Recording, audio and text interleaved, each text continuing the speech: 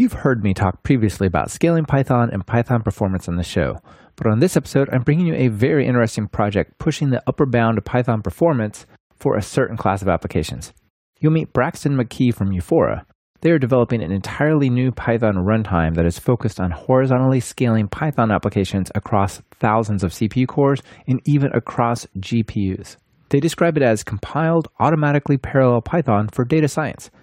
Let's dig into it on Talk Python to Me, episode 60, recorded May 2nd, 2016. I'm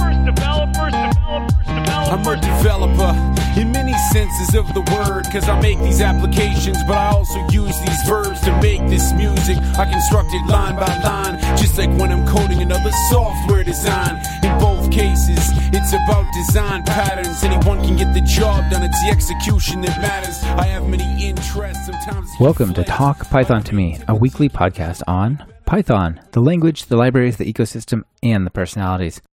This is your host, Michael Kennedy. Follow me on Twitter where I'm at mkennedy. Keep up with the show and listen to past episodes at talkpython.fm and follow the show on Twitter via @talkpython. This episode is brought to you by SnapCI and Opbeat. Thank them for supporting the show on Twitter via snap_CI and Opbeat. Braxton, welcome to the show. Oh, thanks, Michael. I'm excited to be here. Yeah, we're going to take Python to a whole nother level of scalability here with sort of computational Python, which is where Python has actually struggled the most in parallelism. So I'm really excited to talk about that. Well, it's a complicated topic. It's something I spent a lot of years on, and it's actually really fun. So I think we'll have a lot of good stuff to talk about. Yeah, I don't know how many people have heard of your project, but I'm really excited to share it with them because it sounds super promising. But before we get into all of this, let's start at the beginning. What's your story? How did you get into Python and programming? Well, I've been programming for pretty much my entire life. I think I started when I was 8 years old, and I'm like 36 now. So it's kind of the way I think. I studied math in school, but writing code has always been the way I think about approaching problems. So like when I was doing math assignments, if I wanted to understand what was going on, I'd usually go write some kind of program to try and understand what was happening, do the numeric integral by hand or whatever. And then when I left college, I went and I started working in the hedge fund industry, which was a great experience as a young person. I got to write a lot of code. I got to solve some really interesting problems.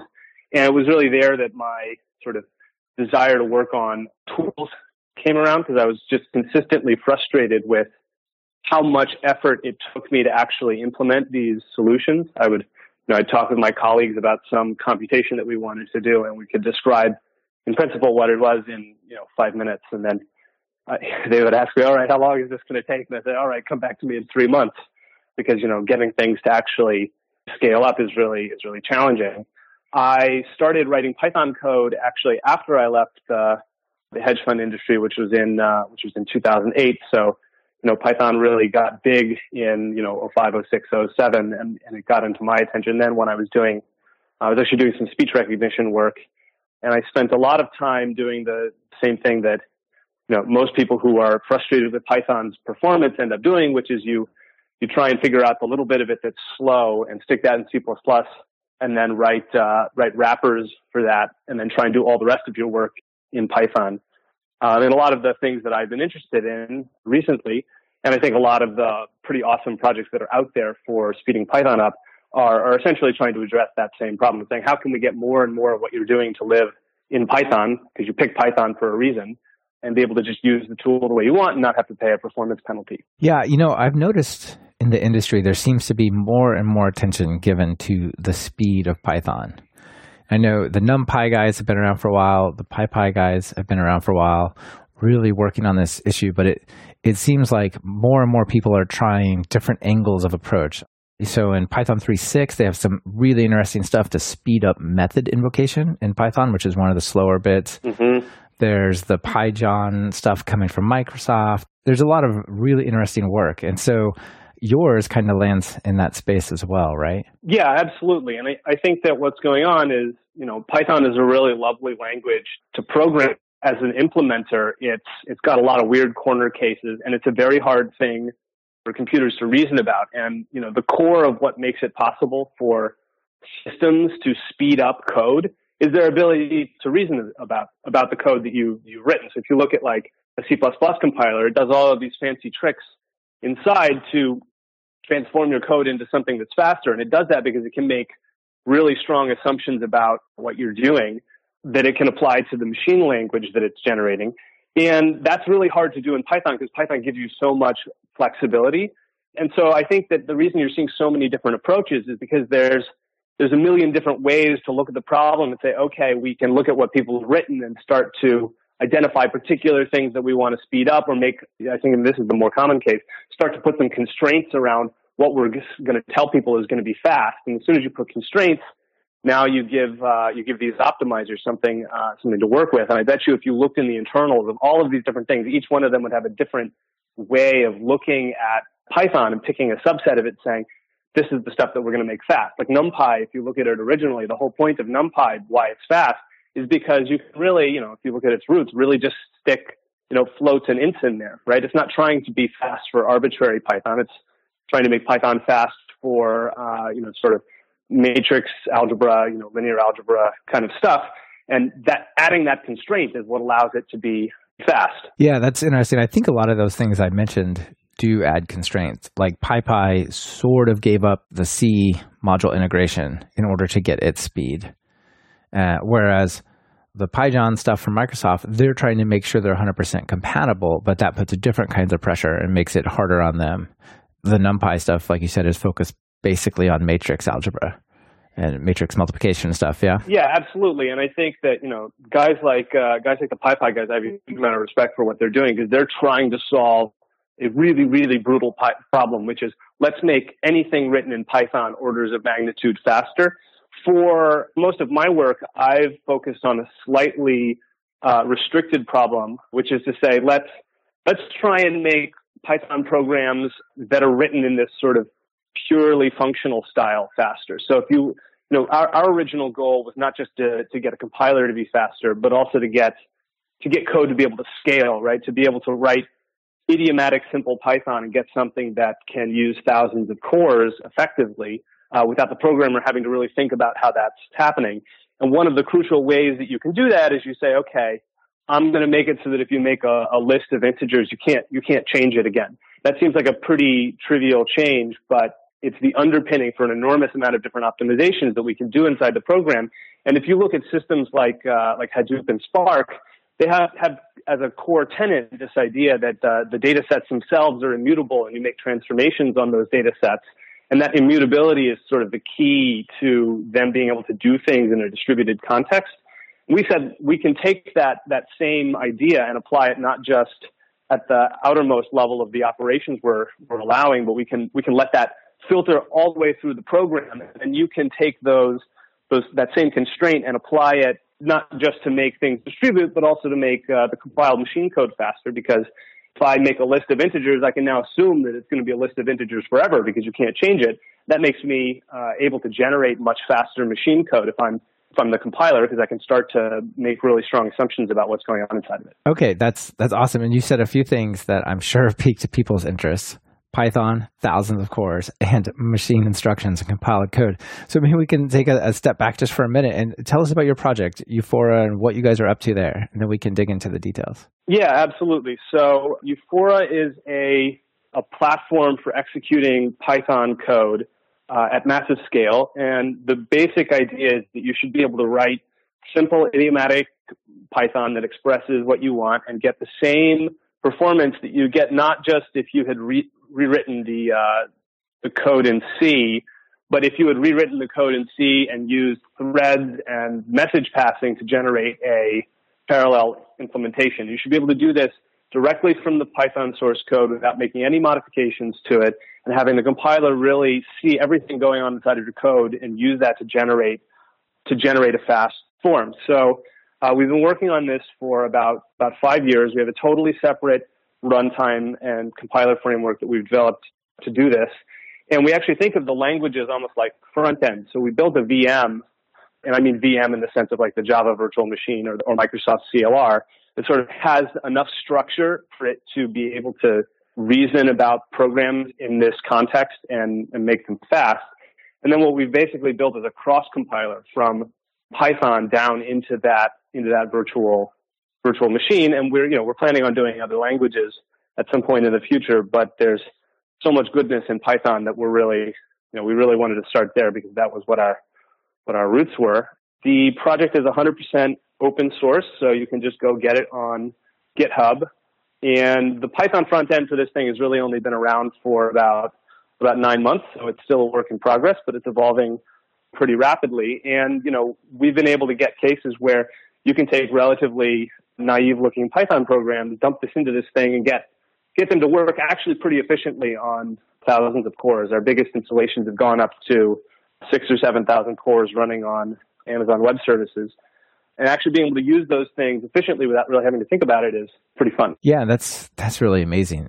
Distributed sort of grid computing type frameworks are not totally new, but I think two of the things that are super interesting about what you've told me, maybe the first and most interesting thing is that you don't have to write special distributed code, right? You just write regular code and the system reasons about how to parallelize it. Is that correct? Right, absolutely. And that comes, as I mentioned, from this idea that we put some constraints on the language. So the idea is it's immutable Python. So you make a list and you don't modify the list. You make a new list by writing a list comprehension that scans over the old one and makes a transformation of it. Because of that constraint, the system can now see, okay, like you're doing all of these operations on these data structures, and I can see you're doing this function now, but you're going to call this other function, next.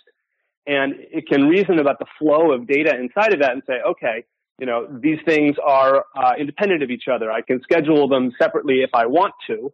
That freedom then gives the runtime the ability to say, okay, now it's trying to solve this problem of what's the most efficient way to lay things out. But the end result is that if you say, okay, here's a list comprehension, or I've got a divide and conquer algorithm where I take something, I scan over it, I do some computation, cut it in half, and then recurse.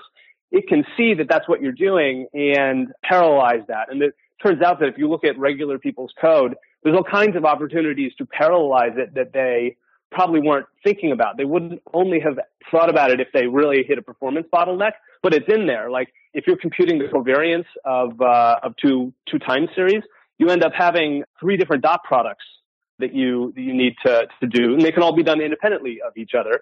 And, if you write it out the naive way, the Py4 compiler can actually see that parallelism. And if those tasks are big enough, it will split them into 3 and actually do them on separate threads for you. And you don't have to actually explicitly say that. And, in my thinking, there's been a continual movement in computing to raise the level of abstraction at which we work. So like, we used to write in assembler, I guess, 40 years ago, right around when I was being born. And then they came up with C and Fortran, and these really made it possible to write more complicated programs because more and more of the details were abstracted away. And if you look at Python is like the natural extension of that idea on single-threaded computing as far as it can go. You can be so concise and clear in Python because so many low-level details have been abstracted away from you. But we're still not there on parallel computing. Like people still spend a huge amount of time writing custom code to do parallel compute. I think the reason that technologies like Hadoop and Spark have been so successful is that within certain problem domains, they can make a lot of that complexity go away. And I wanted to take it a step further and say, let's not just do it for specific patterns of computing, MapReduce jobs or whatever, but let's do this for all of your code. Everything that you write, there should be enough structure in it for us to see and make it fast. That's great. Maybe you could just tell folks who are not familiar with Spark and Hadoop how they work, and then, what you mean by taking a little farther to general code with yours, because I'm sure a lot of people know about Hadoop, but not everyone. Sure. So Hadoop began out of Yahoo as the technology that they developed to index the web.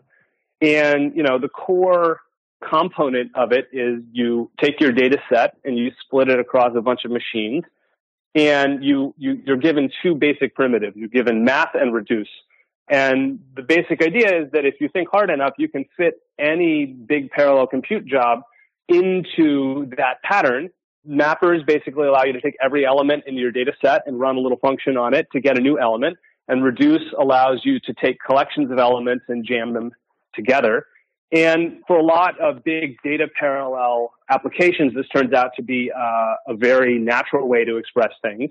And the reason these technologies have been successful is because if you can figure out how to fit what you're doing into MapReduce, it's actually a very easy way to program, and the infrastructure, the Hadoop ecosystem, can give you all these benefits. So Hadoop is very fault tolerant. You can turn the power off on any one of the machines or a rack of machines running Hadoop, and because of the programming model, the Hadoop, the central scheduler that's making decisions about what to do, can react to that and still ensure that your calculation completes, because it can schedule the map and reduce jobs that were running on that machine on another machine, as an example. So if you work within this framework, you suddenly make a bunch of problems that are sort of endemic to parallel computing go away.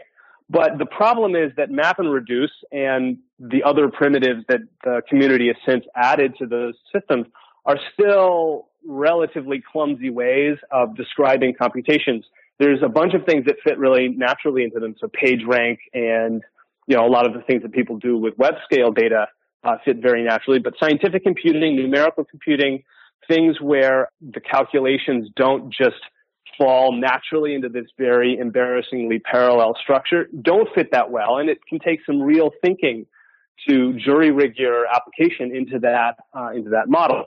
So when I talk about wanting to be able to do this from the arbitrary code, what I really mean is that you should be able to write code the way you're thinking about solving your problem, and the infrastructure should be able to generate that parallel implementation from your code, as opposed to you saying, look, here's the place in my code where there's a million little tasks, each one of which can be done in parallel. Go do them in parallel, which is what you're essentially doing when you break things down to fit them into the MapReduce model, which I think pretty much what 90% of people doing large-scale computing right now are doing, at least the ones that I'm talking to. Yeah, you really have to change the way you approach the problem to fit it into MapReduce, right? Yeah, and a lot of people are not comfortable with that. Like my favorite example of that is like nested parallelism. So like imagine you have a data set that has some tree structure to it. So you say, well, I've got a bunch of companies, and then for each company I have a bunch of transactions. And now you've kind of got two layers to your hierarchy. And if you say, I want to do something in parallel, first over the companies, but then within each company in parallel again over all of the transactions, that's like a very unnatural thing to say in MapReduce, because which thing are you mapping over? Are you mapping over the companies? Are you mapping over the records? You need to kind of jury rig it in order to make it work. But if I told you to do that in Python, you would just have two loops. It would be totally obvious to you how to do it. And the only reason you would ever go to the MapReduce land is because you really needed that performance. And at the end of the day, this gets back to this original frustration I had, like, I guess it was almost 10 years ago when I left the hedge fund industry thinking about this stuff. Like thinking to myself, why is it so hard for the system to see that I have two loops and that there's parallelism in both of them and just make it parallel? Why am I having to like rejigger everything in order to fit the model that's been given to me? That turns out to be an easy thing to say and a hard thing to implement. That's what we've been doing. Yeah, that's really amazing. So maybe it's worth digging into that a little bit. You said in the beginning you thought that you would have to use a different language other than Python, right? Yeah, and this has been a really interesting evolution for us. So that mutability idea, the idea that like if I make a data structure, I can't change it, is at the heart of pretty much any system that scales. And the reason is because it gets rid of all of these concurrency issues. Like if the data element changes on one machine and you allow that, then if you have a distributed system, you have to make sure that that write operation propagates to everybody else who needs it. And that can create real serious problems.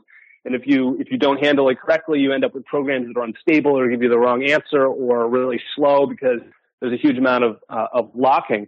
But if you look at Python as a language is a very mutable thing. Like when you make a class, you start with an empty class and you start by pushing methods into it, right? And the way people build up lists of operations is they make lists that are empty and they keep appending things to them. So when I was first coming to this problem, thinking to myself, okay, I want everything that's good in Python, namely this ability to just pass functions around and not think about typing, all of the good things about Python's object model. But I don't want that mutability. My first thought was, okay, this is going to be completely impossible to do with vanilla Python. I also thought to myself, well, actually, there's a bunch of features in other languages that are purely functional, things like OCaml, that are really nice features that Python doesn't have, and we might actually need those things. when we take away the immutability. Yeah, that's interesting because, Python is super mutable. It's not just the data itself is mutable, but the structures that make up the execution of your program, like the classes and functions themselves, are mutable, right? So this is a really hard problem to solve with Python. If you actually look at good Python programs, like they go through two phases. They go through one phase where they set everything up, and then they go through another phase where you don't change things. Like the worst bugs I've ever seen in live Python programs are the ones where people are changing the methods on classes, like as they're running their program. And so now, you've got some class and it's got some function on it, and the meaning of that function changes as the program is running. It's impossible for a human being to reason about those programs. So like large scale stuff, people don't do that. People actually the bigger their program gets, the more closely it adheres to the immutable style, because that actually makes it possible for human beings to reason about the code. And the same, let me put it this way. If a human being can't reason about your program, the chances that a computer can reason about it are pretty low, at least right now. Maybe in 2 or 3 more years, that won't be true. But they haven't figured that one out yet. That's right.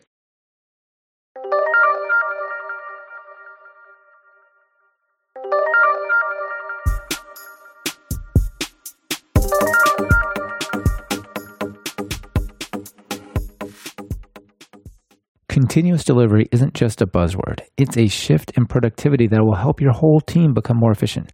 With SnapCI's continuous delivery tool, you can test, debug, and deploy your code quickly and reliably. Get your product in the hands of your users faster and deploy from just about anywhere at any time. And did you know that ThoughtWorks literally wrote the book on continuous integration and continuous delivery? Connect Snap to your GitHub repo and they'll build and run your first pipeline automagically. Thanks SnapCI for sponsoring this episode by trying them for free at snap.ci/talkpython.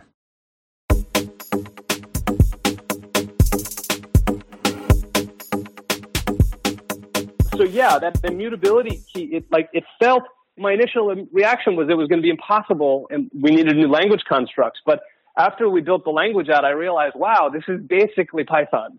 Like it didn't actually change that much. And what we ended up with is basically our language is now like bitcode. Like actually mapping Python down into our language, which is called Fora, and saying Fora is now bitcode for all of this other stuff. It's like a language for describing scalable parallel scripting that frees it from needing to be a language that you would program in every day, because we have that. We have Python. And so it was actually a fairly nice transition for us. The reason I chose to do this, it came out of a conversation I had with someone who's done a lot of modified Python. So my original, if you talked to me 5 years ago, I would have said, look, no one wants a language that has weird, messed up semantics. They want Python to be Python, and it's going to give them something different. It should be its own very pure thing. But I talked to this guy named Mike Dubno. He was the CTO of Goldman Sachs for many years. He's the godfather of new language stuff on Wall Street. The team that worked for him at Goldman in the 80s, they've all gone to all the other financial institutions in New York and all re-implemented really interesting large-scale computation systems, usually that have a language component to them. Yeah, there's a lot of interesting language work happening on Wall Street. A friend of mine just got hired at a startup to build a new language to express ideas just slightly differently, It's that's cool. Yeah, no, and I bet you if you trace it traces back to Mike Dubno at some level.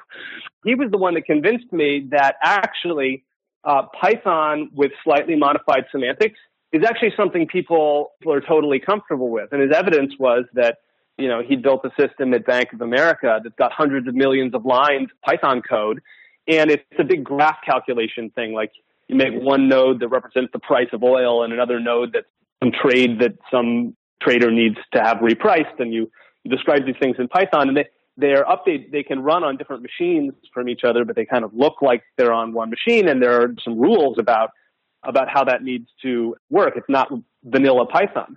And his point was that Python programmers are totally happy having some constraints around their work as long as it's mostly Python. And his evidence was there's 100 million lines of code written against this thing, and I thought that was pretty good evidence, and that convinced me that's good evidence, yeah, right, that I could make a go of this idea of restricted, of immutable Python. That was something that people could work in. Yeah, and you were able to basically take those ideas and then map them to your custom runtime, right?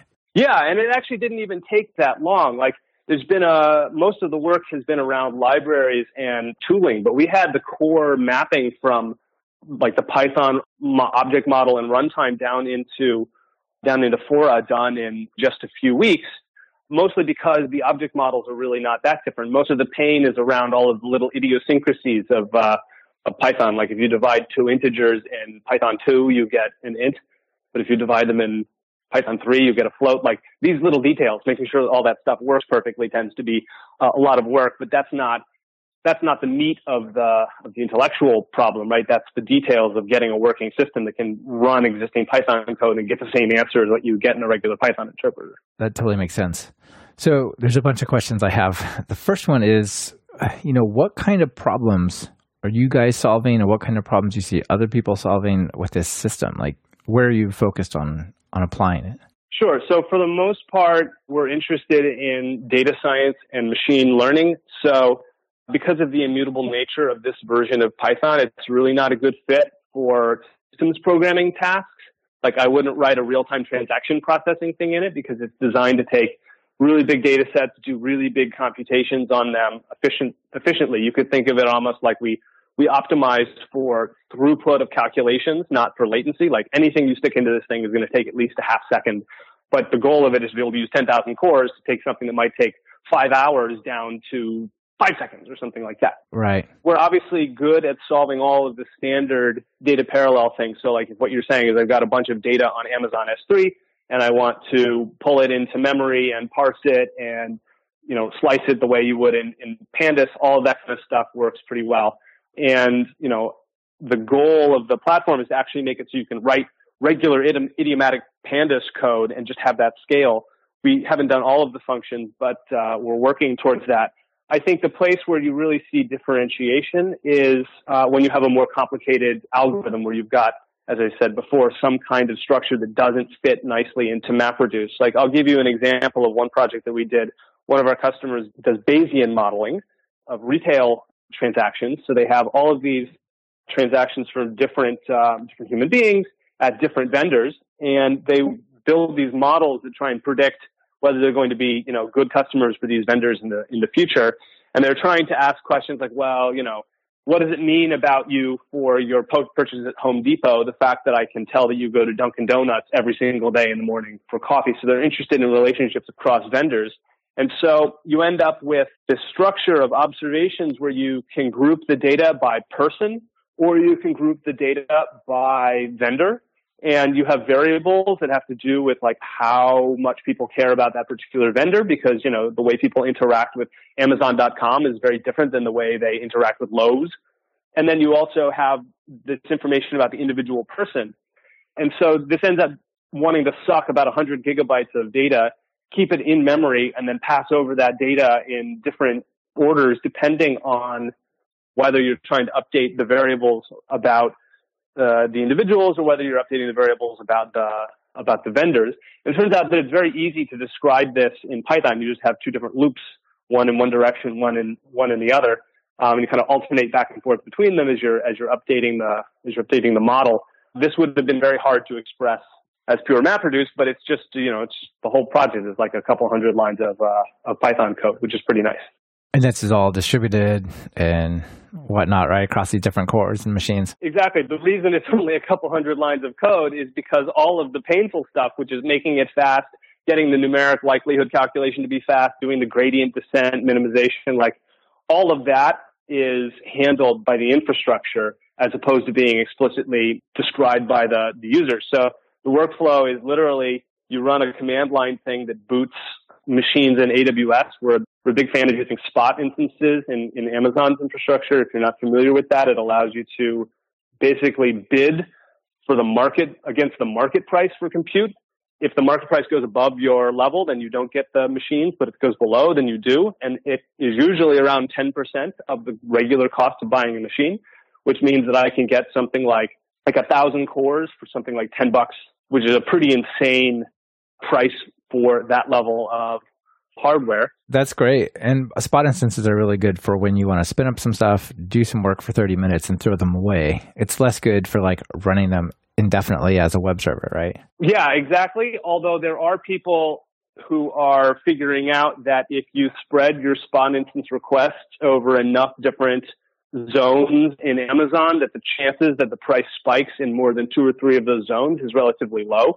So like I know there are people running real-time ad bidding networks entirely on Spot, and the pricing is so cheap that that's feasible, but it takes a lot of careful design to make it work. But for the kind of analytics workloads we're talking about, it's pretty perfect because usually as a programmer, what you're hoping to do is, tune your algorithm, get it so that you like it on a small scale, and then fire it off and just have as many machines as is required to get the calculation done, in an amount of time that allows you to look at the answer and solve whatever business objective you have. And so Spot is perfect for that because you can literally just say, all right, how many machines do I need to get this done in a half an hour?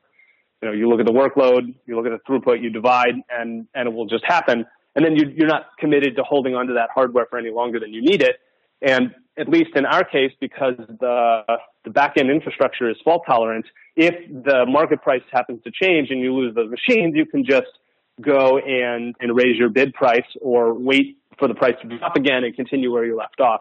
You don't really lose anything from having the volatility of the pricing shutting your machines down. Yeah, that's really interesting from a distributed computing perspective. It sounds to me with the restriction on sort of read-only type of operations that not every package out there is going to be suitable. So can I go to your system and say pip install something and start working that way? And are there packages that will run, or does it have to kind of all be from scratch? It's certainly the case that if you do it from scratch, you can control everything and that you have the highest likelihood that it works. We adopted this hybrid approach where we said we're going to have 2 kinds of code. There's going to be code that we understand how to translate, and then there's going to be code where we know there's no hope of translating it, mostly because it's written in C. Like if you look at the core of NumPy and Pandas, they're all written in C. There's nothing to even analyze there. So, you don't need to do anything to make them fast, but you would need to do something in order to make them parallel. So what we have is a library translation approach. So we've rewritten the core of NumPy and Pandas in pure Python. And then whenever we see that you're using those libraries, we replace your calls to the C versions of those libraries with calls to the pure Python versions. And that allows our infrastructure to see the library and make it scale out. The downside is that we obviously have to translate any libraries that are written in C that way back into Python. It's not as much work as you'd think because part of the reason those libraries are so complicated is in fact because they're written in C. Like NumPy has to have separate implementations of every routine for both floats and doubled and int and everything else. But if you just write it as Python, it's obviously a lot simpler, and then the compiler is responsible for generating all of those specializations. As a user, this means that you're better off if your algorithm either uses really vanilla stuff that we've already translated, or if you're willing to write the algorithm in regular Python yourself. So most of the work where we've had really good success scaling this up is cases where people wrote their own algorithm anyways because it didn't work with something off the shelf. But our vision over time is that we could get most of the major algorithms like scikit-learn stuff, Pandas, NumPy, all of the core stuff that people use, translated back into pure Python in a way that works with the compiler. And it's pretty easy to do these translations. So, one of the things I'd say to the community is if you're using the system and you run into a function that's not there, go and do the translation. In most cases, it's pretty easy and you can contribute it back, and it's a nice way of extending the system. We're working on that kind of thing all the time, and we just tend to do the functions as we run into them, as we need them for our other work.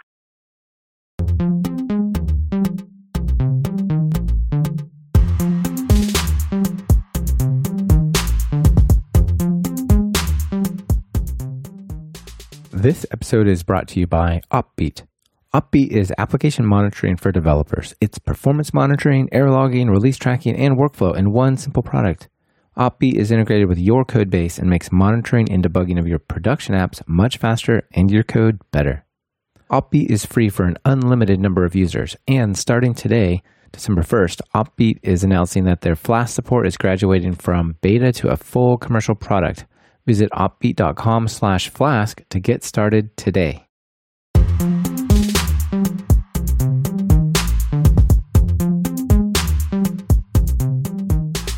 We also have plans that should be released later this summer of letting you run stuff out of process in regular Python, so that if you don't want to translate it and you're willing to say, look, here's some crazy model that somebody wrote. It's in C. I'm never going to translate it. I don't want to run this model in parallel. I want to run thousands of copies of it. The distinction is I don't need this model itself to scale. I just need to have lots and lots of different versions of it running on different machines. In that case, we'll be able to let you run that out of process, basically using the same kind of thing that you would do if you were solving this problem by hand, which is, multiprocessing.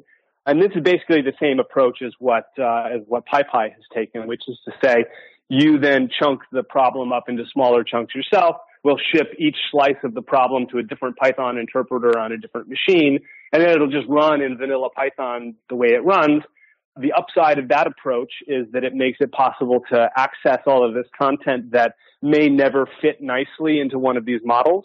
The downside of that approach is that you end up with all of the headaches that are usually associated with things like PySpark, which is like if that process runs out of memory and crashes, you don't have any idea what happened. PySpark can't know. We won't really be able to know why that happened. And then the responsibility is now back on the user of those systems to figure out, well, why did it run out of memory? What do I need to do to get it to fit? Which is all stuff that we can make go away when we can actually see the source code in itself and translate it. Still, I think it's kind of a necessary step to getting everything working for a lot of use cases. Yeah, absolutely. Because you don't want to try to translate the long tail of all these libraries and stuff.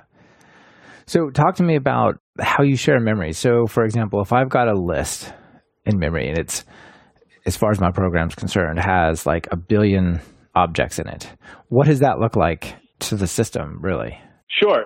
This is a super interesting question. So the idea is we put it in chunks, each chunk being a reasonably small amount of memory, like 50 or 100 megabytes. And then the idea is that these chunks are scattered throughout memory. So like imagine that you had 1 billion strings and each string is like on average a kilobyte. So you've got a terabyte of stuff in that list. But like the strings are different lengths, right? So, you might have some chunks might have 50,000 records and some other chunks might have 5,000 records and some other might have 500,000 records depending on how how your data actually looks. So the system chunks it up. And then what it does is as your program is running, it thinks about this sort of at the page level. It says, okay, I can see your program is running, and depending on what it's doing, it needs different blocks of that data to be located together on the same machine. So if you do a really simple thing, like imagine you say, okay, let's make a list comprehension. I'll scan over my list of strings and take the length of each one. Well, that's a really simple operation. I don't need anything more than each individual string at once to do that. So it doesn't have to move any data around. It just literally goes to every chunk and says, okay, take that chunk and apply the length function to it. And now you get back a bunch of integers.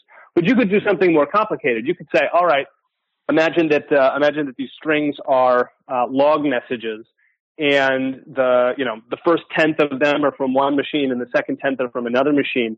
You might say, okay, I'm actually going to go figure out the indices of the different machines, and I want to do something where I'm scanning through them and looking at them at different timestamps across all the different machines. And so now you actually have a more complicated relationship. You need different chunks. You might need the first 100,000 strings and string 500 million to 503 million. You might need those two blocks together because you're actually doing something with the two of them. Right. One partition might be really evenly distributed across the machines, and you ask the question the right way and it just parallels it perfectly, but you might cross-cut it really badly, right? There's two problems here, right? One of them is, did you write something where I can get enough data in memory to solve your problem without having to load a lot of stuff? And then the other problem is like which things need to be together. So like what I was just describing is a case where if you just naively put the chunks on different machines, it's very easy to ask a query where the chunks are in the wrong place. And our system can handle that, right? So it'll see like, oh, you're accessing these two chunks together because you're using both of them. That problem it solves well because it can actually see that co-location and break your problem down into basically active working sets of pages. And so it'll just shuffle everything around in memory to meet the requirements of your problem. There's a second issue, which is like, imagine you said, look, I've got a terabyte of strings. I'm going to start indexing randomly into the set of terabytes of strings, and you're just not going to be able to predict anything about what I'm going to do. I'm just going to grab them randomly in sequence. There's kind of no way to make that fast. What you'll end up doing is repeatedly waiting on the network while the system goes and fetches, string 1 million and then string 99 million and then, whatever. It's going around and grabbing. And this is just because you've written an algorithm that doesn't have any cache locality to it whatsoever.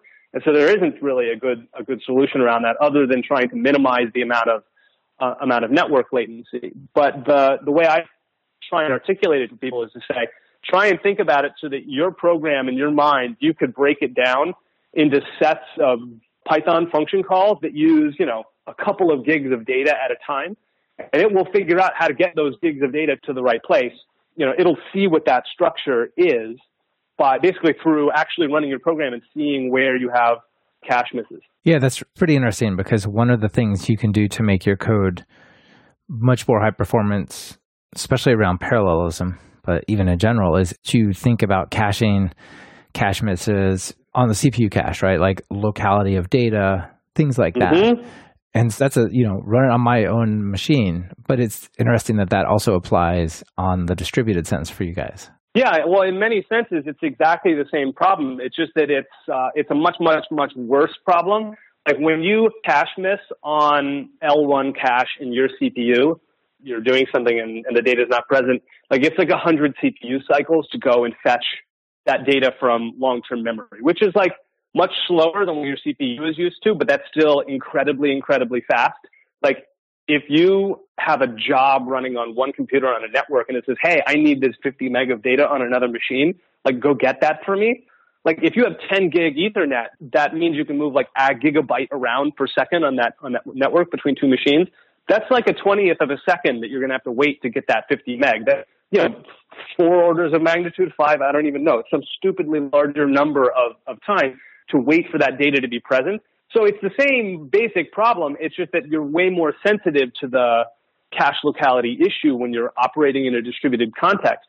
And it's one of the reasons why the MapReduce Spark model has been so successful is like you're giving the framework a very clear idea of what the cache locality is going to be. When you say, take this function and run it on every element of this data set, what you're implicitly telling it is like copy the data for this function to every single machine before you do the job, and now you'll never be waiting for any data.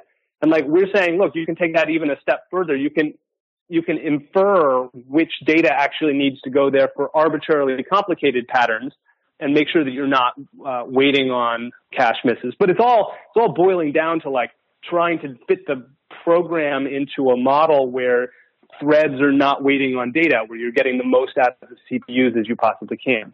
Okay. Yeah, that makes a lot of sense. So let me ask you a little bit about your business model. Euphoria is open source. You can go to github.com/Euphoria and check it out, right? But obviously you guys are doing this as a job. So what's the story there? Sure. So we're basically a data science and engineering consultancy at this point. We deploy Euphoria as part of our work for our clients.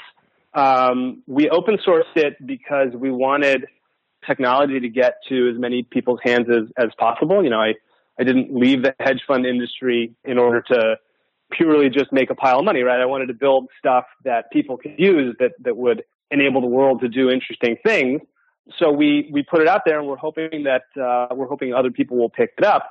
But our business model mostly revolves around us actually doing data science and engineering work for our clients. And so in some cases, the Euphoria platform is really only 25 or 30% of the solution because you have algorithmic work that needs to be done regardless of what platform you're doing it in. And then you have data integration work that needs to be done, making all these various databases talk to each other.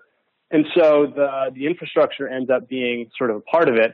I think over time, we're anticipating building out additional products and services on top of the Euphoria platform and selling as standalone applications. But infrastructure like this really wants to be open source. Like it's very hard to charge for it successfully because you're asking people to take infrastructure and then build a lot of things on top of it. And nobody likes to do that if they don't actually control the infrastructure.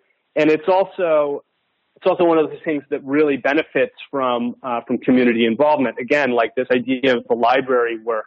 We as a small company are not going to be able to port every library, but if I put this infrastructure out there and it's useful for people, then each marginal developer can look at it and say, hey, there's some piece of content in NumPy or some crazy scikit-learn algorithm that I'm missing. It's not that much work for me to go port that one thing and contribute it back. And that spirit of like everybody working together is the kind of thing that makes these big platform systems actually run, which is, I think, again, why you've seen so much such an open source for this kind of platform infrastructure. That sounds really nice.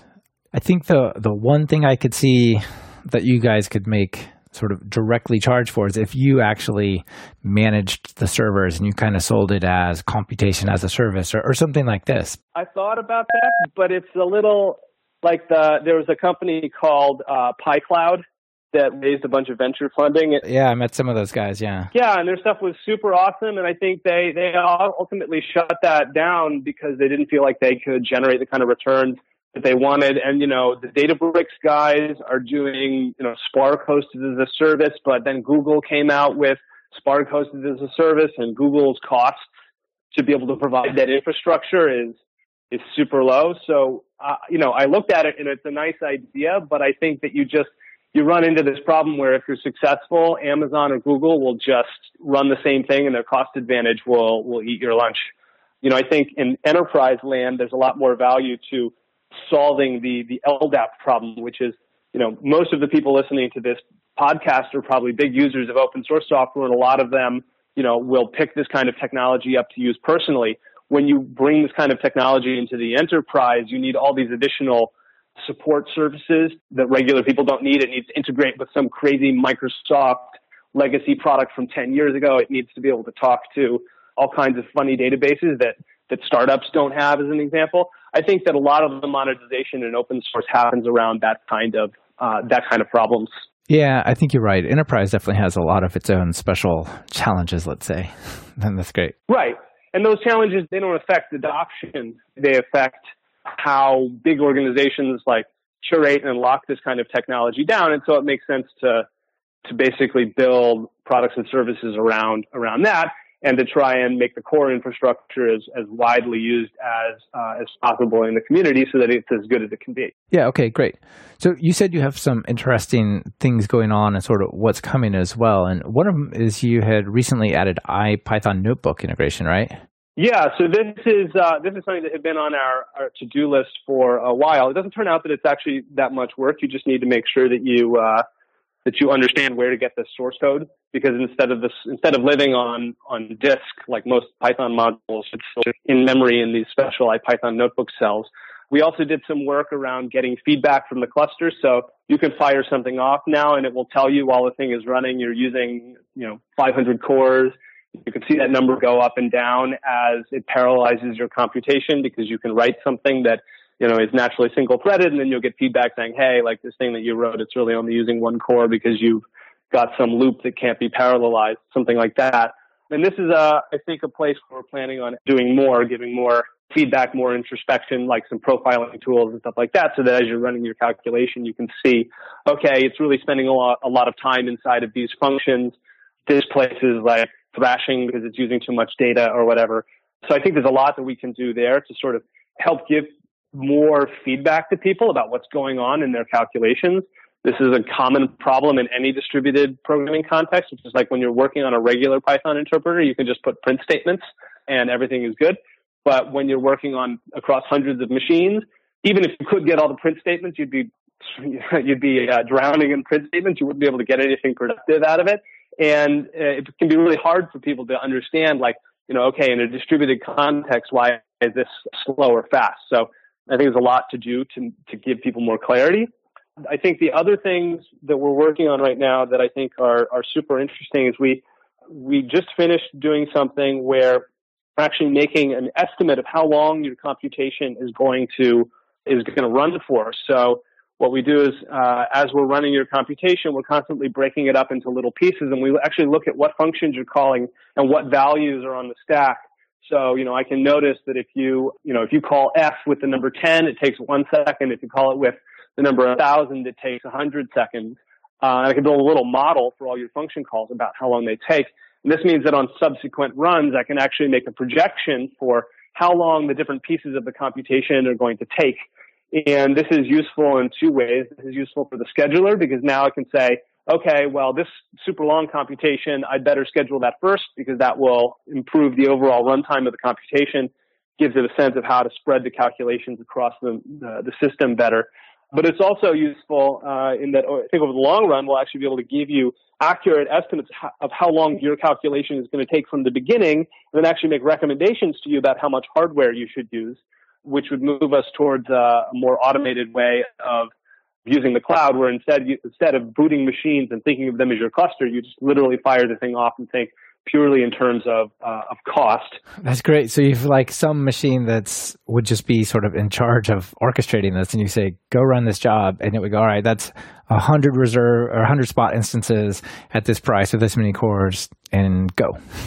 Something like that? Yeah, exactly. Like it could come back to you and say, I think this is going to take, 100,000 compute seconds, and that it's parallelizable up to 1,000 cores. So this is how much it's going to cost. And you could think of it totally that way and then really completely abstract away the actual machines, which you can't really do until you have a good estimate, because the problem with computer programs is like you can keep adding zeros and quickly get to runtimes that are astronomical. So you don't want to do that naively, because then you'll end up with some system that just says, hey, like, I'm just going to run on 1 million cores and send you an astronomical Amazon bill, which you really don't want. So actually getting a good estimate is pretty important if you're going to make that feature work. But like that model also has incredibly useful features because it's essentially a profile of your code. It can tell you, hey, by the way, the reason why your program is taking so long is that like when you're calling this function, it's taking 3,000 compute seconds, and then that tells you, oh, I should go look there and maybe see why it is that it's so slow. Yeah, that's really cool. And so far, what we've been talking about is running this on CPUs, on dedicated VMs in the cloud. But if you're going to do computational stuff, like pure mathy type stuff, some of the fastest hardware you can get a hold of are actually graphics units, GPUs, right?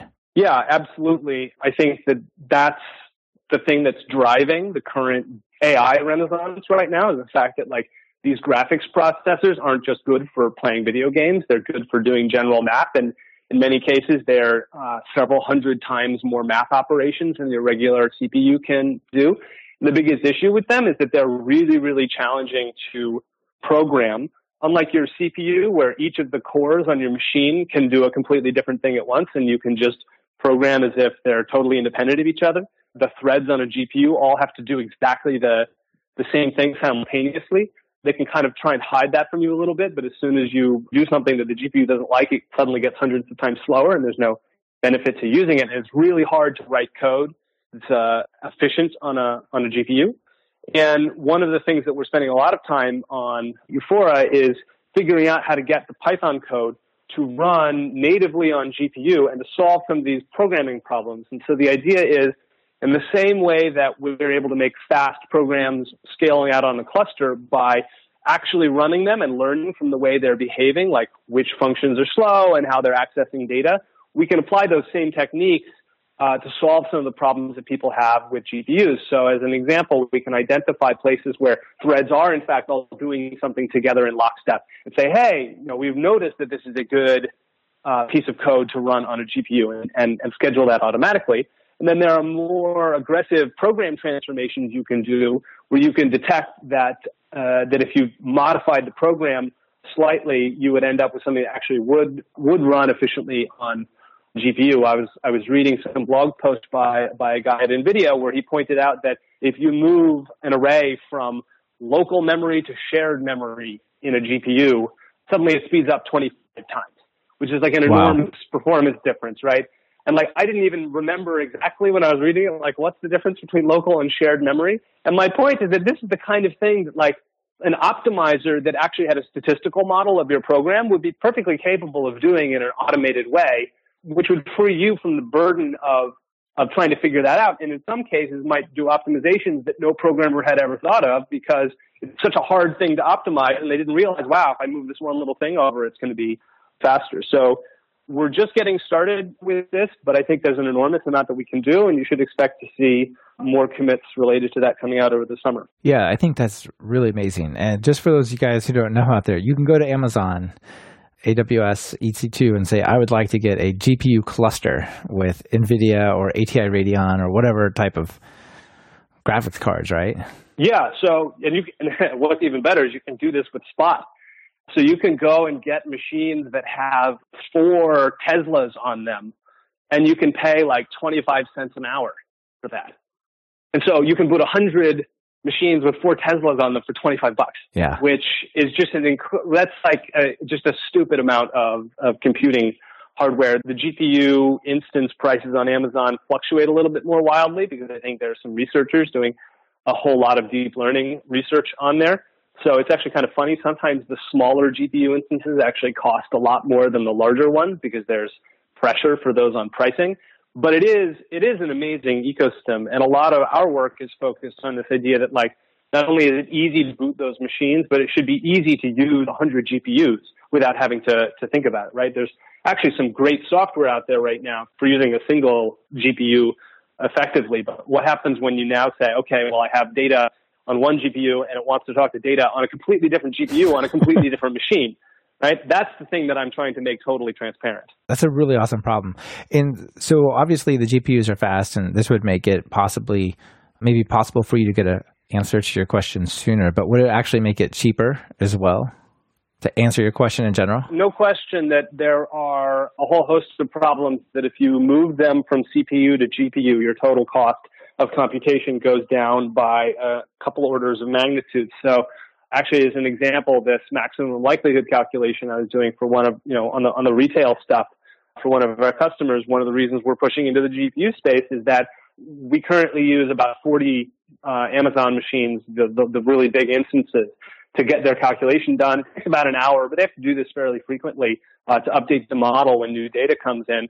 And, that costs them $10 every time they run it. And if they, do that every day, 4 times a day for a long enough time, that starts to become real money again. We've estimated that it would be about 5% of the cost if we can get that same calculation to run as efficiently as we think it could using GPU. Now, the problem with that is, like, as soon as you do that, it's not clear that people will take the cost savings and not just reinvest it into solving a bigger problem. But, like, look, that's great for them if they want to do it.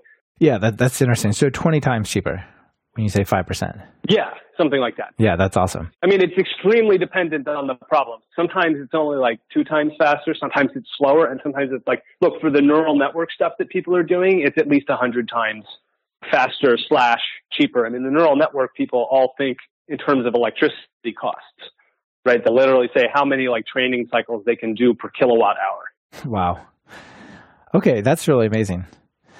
So is there a way with your system to sort of extrapolate and estimate how much something would cost? Is there a way to say, I have these 3 problems. If I were to give it this much data, how much would each one of these cost? Because I can only afford to answer one. Well, so that's one of the things that we're hoping to answer with some of this extrapolatory runtime stuff, this ability to predict what runtime is actually going to be and how much compute power you need. So the idea would be that you would run all 3 problems at several smaller scales. So the system could see how the runtime of all the little functions was changing as you're changing the problem size, and then it would be able to extrapolate from there. At the end of the day, though, it all depends on how accurate you want your estimate to be. If you really want a perfect estimate, you should actually do that experiment yourself and make a decision. And honestly, the way I usually do this problem is doing that process by hand. I'll run it with some smaller input, and I'll just keep adding zeros until it becomes appreciably slow, and then I'll try and understand why it's changing. But yeah, in principle, that's totally the direction that we're moving in, where you can literally just get a price estimate for each of the 3 things, and there might be plus minus 2 times or whatever, depending on how accurate the estimates are. Yeah. Okay, that sounds great. So I guess the last thing we have time to cover is, how do you get started? I know it's on GitHub, but there's a lot of moving pieces with distributed computing. And so can you just walk me through going from nothing until I have an answer, maybe, what that looks like? Yeah, absolutely. So we publish Docker images with the software backend every time we do a release. So if you want to run this on your local machine, you pip install the front end, which is called Pythora. And that's just vanilla Python code that has the thing that takes your Python code and sends it to the server. And then you need to get some nodes that can actually run work. And you've got two options. One of them is to run it just on your local machine. And doing this gets you the benefit of using the cores on your local machine. So it's not trivial. So to do that, you just do Docker run the Euphora/service latest.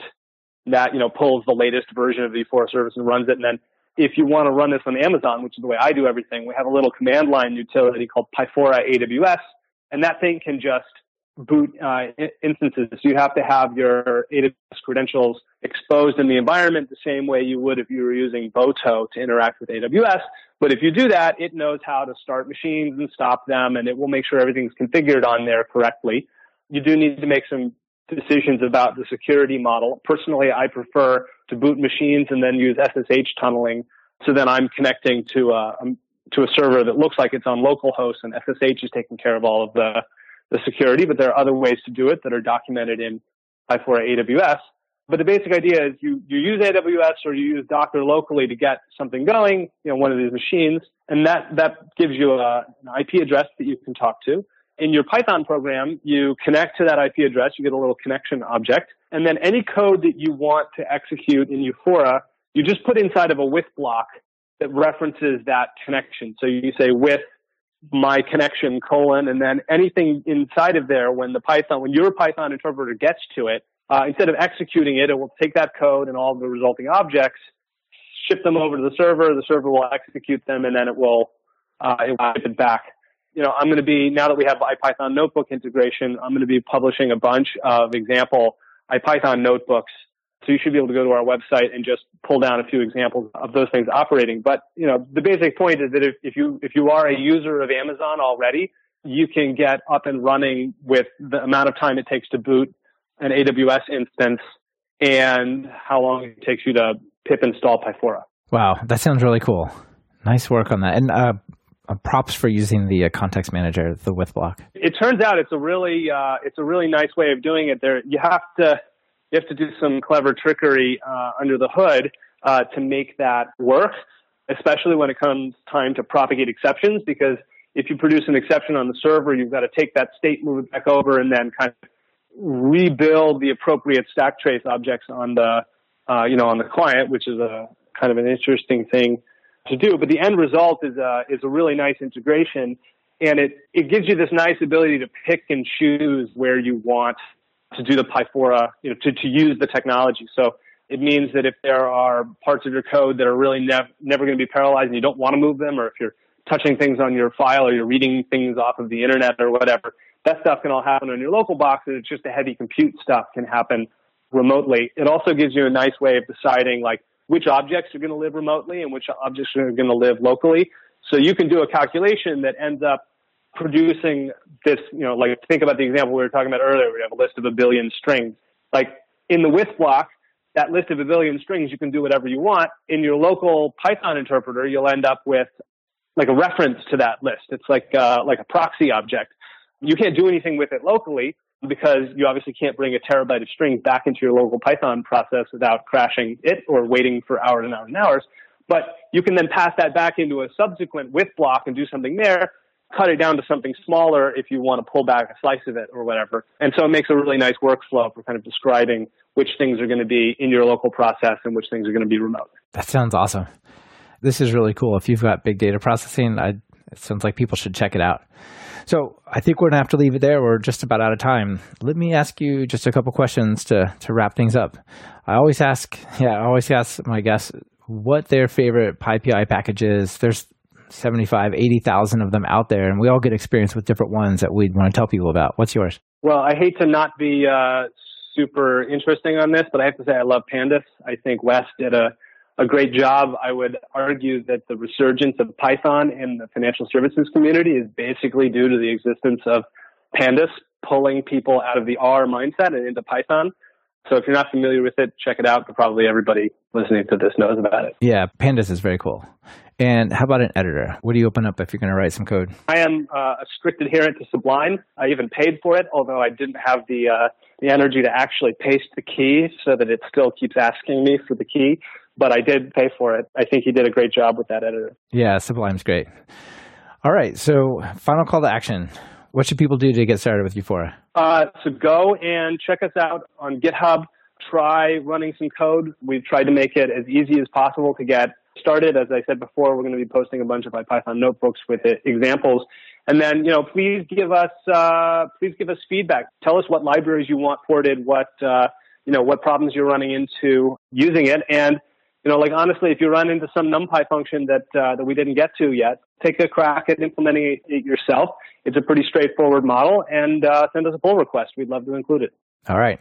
Excellent.